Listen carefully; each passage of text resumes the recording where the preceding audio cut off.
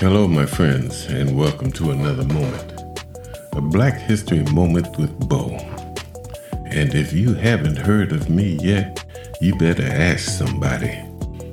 And the one thing that you have to realize is that I am not a teacher, I am an awakener.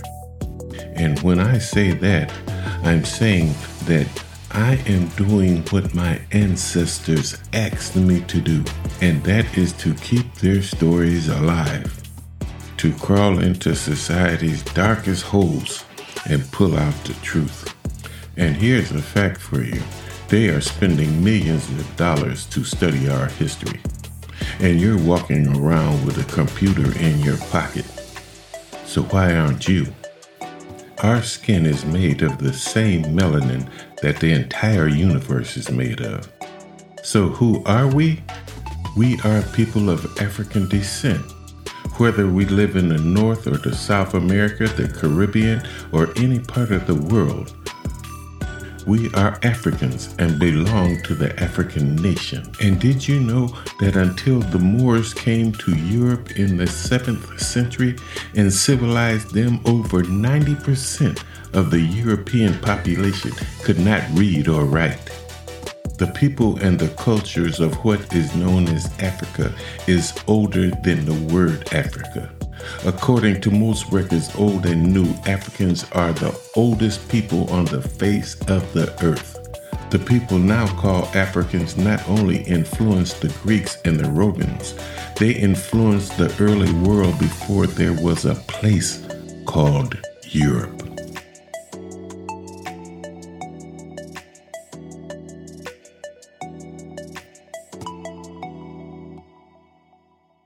You know, last night I had the honor of sitting down with my cousin who's here visiting me from Michigan, and we watched the History Channel. And I found myself getting mad because they will not let up on the propaganda that we are the inferior race of people. They will not admit that we built the pyramids. They want to cram the propaganda back down our throats that now the pyramids were built by aliens from outer space. But they will never tell you that there are more pyramids in the Sudan than there are in Egypt, that are nowhere near the size of the ones in Egypt because they were burial tombs in the Sudan. But they didn't harbor kings and pharaohs like the ones in Egypt did. So I must say, people, it is time for an awakening. Because if it was up to them, anti-literacy laws would be in effect once again. And anti-literacy laws in many states before and during the American Civil War affected slaves, freedmen, and in some cases, all people of color. The issue of literacy among blacks during the Civil War was a complicated one, and it starts with, is the subject an enslaved person? If he is a free man in the North, it would be legal for him to read at this time in 1863. But what if he is not free? Or what if he is a free black man residing in a slave state? Before the 1830s, there were a few restrictions on teaching slaves to read and write. After the slave revolt led by Nate Turner in 1831, all slave states except Maryland, Kentucky, and Tennessee passed laws against teaching slaves to read and write. For example, in 1831 and 1832, statutes were passed in Virginia prohibiting meetings to teach blacks to read or write and instituting a fine of $10 to $100 for teaching enslaved blacks. The Alabama Slave Code of 1833 included the following law. Any person who shall attempt to teach any free person of color or slave to spell, read, or write shall, upon conviction thereof by indictment, be fined in a sum of not less than $250, nor more than $500. At this time, Harper's Weekly published an article that stated the alphabet is an abolitionist. If you would keep a people enslaved, refuse to teach them to read. You see, my friends, there was a fear that slaves who were literate could forge travel passes and escape. And these passes, signed by the slave owner, were required for enslaved people traveling from one place to another, and usually included the date on which the slave was supposed to return. And of course, there was also the fear that writing could mean a means of communication that would make it easier to plan insurrection and mass escapes. You see, they did not want us to communicate. Did you know that black enslaved people at this time were not even allowed to have drums unless you lived in New Orleans and played music? Slave narratives from many sources tell us how many enslaved people became educated. Some learned to read from other literate slaves, while at other times a master or mistress was willing to teach a slave in defiance of the laws. Former slave and abolitionist leader Frederick Douglass was taught the alphabet in secret at the age of 12 by his master's wife, Sophia Ott. As he grew older, Douglass took charge of his own education, obtaining and reading newspapers and books in secret. He was often quoted asserting that knowledge is the pathway from slavery to freedom. Douglass was one of the few literate slaves who regularly taught others to read. And younger slaves frequently listened outside schoolhouses where their masters' children were learning. But enslaved people who were caught reading or writing were severely punished, as were their teachers. In every instant, these slaves and those who taught them undertook a profound risk, which for many was surmounted by the individual's passion, commitment, and imagination. In an effort to forge new identity after their emancipation, former slaves realized that the key to empowerment was literacy. Slaves who tended young white children, helping to dress them and carry their books to school, watched as they grew into successful adults and witnessed firsthand the benefits of an education. The lack of reading and writing capabilities was frustration for many, as it hampered the ability to do such simple things as record a marriage or the birth of a child. With emancipation came the chance for freed blacks to acquire the education they had been denied.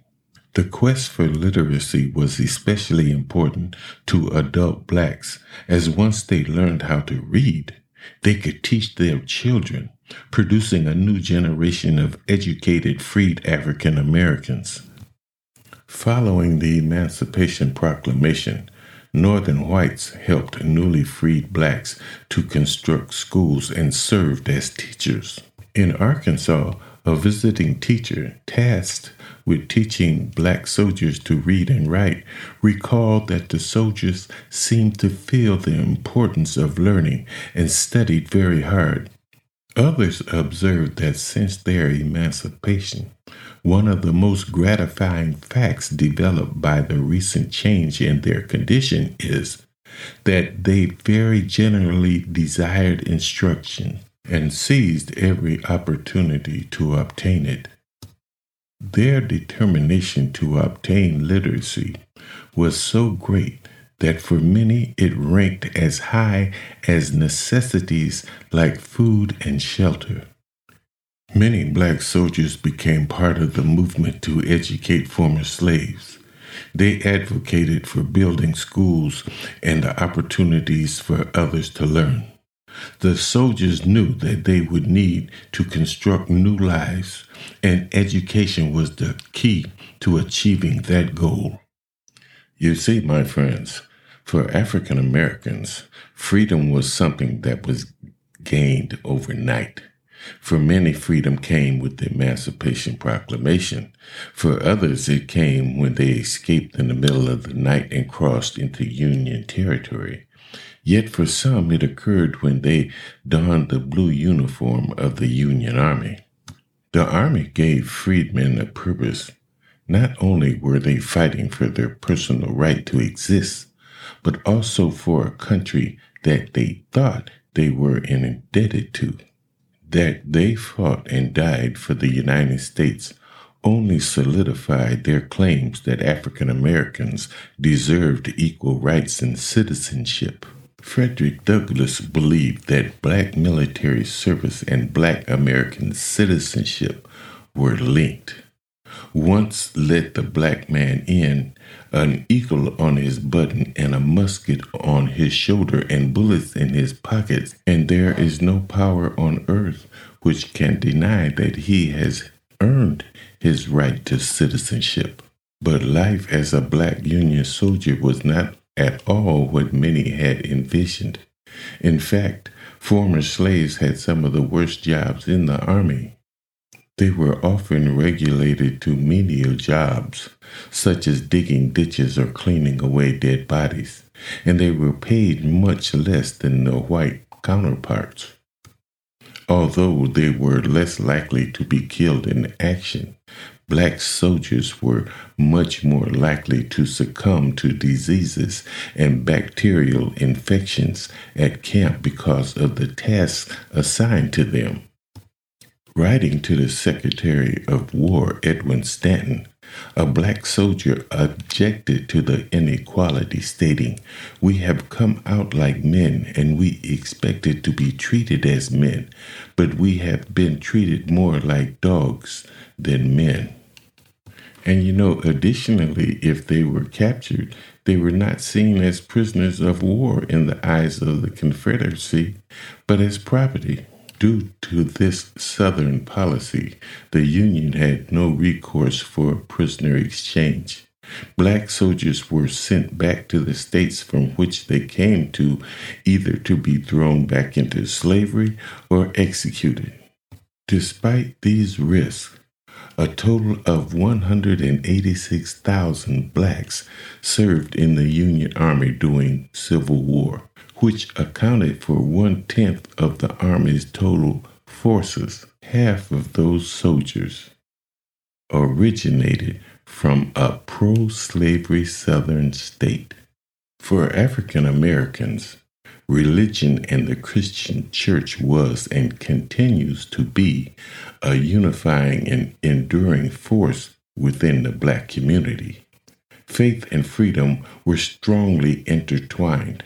Blacks considered emancipation the beginning of their exodus out of bondage, and the Christian church became a primary focus in the lives of African Americans. During Reconstruction, the expansion and prosperity of black churches stood as a symbol of black progress to naysayers who believed that emancipation slaves could not and would not be able to organize and become productive citizens.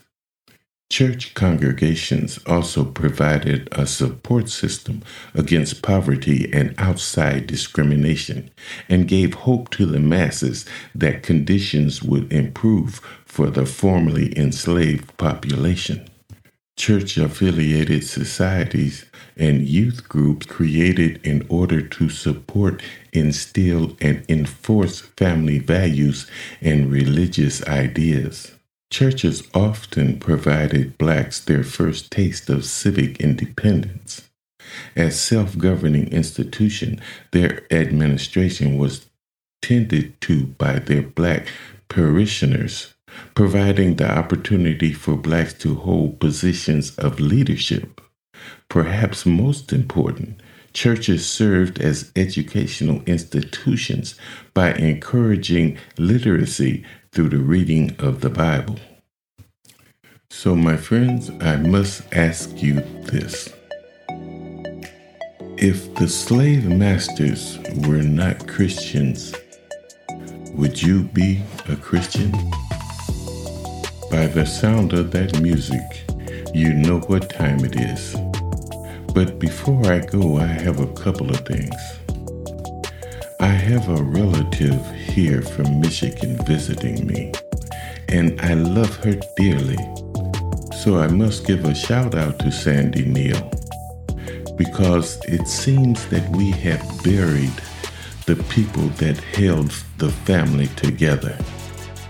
And we as a people have got to do better. So here is my word to you, my friends. I exist because my ancestors used their creativity to survive. And if I am not helping my family build and grow, we are just wasting each other's time. Until next time, have a good day. And it's been my honor.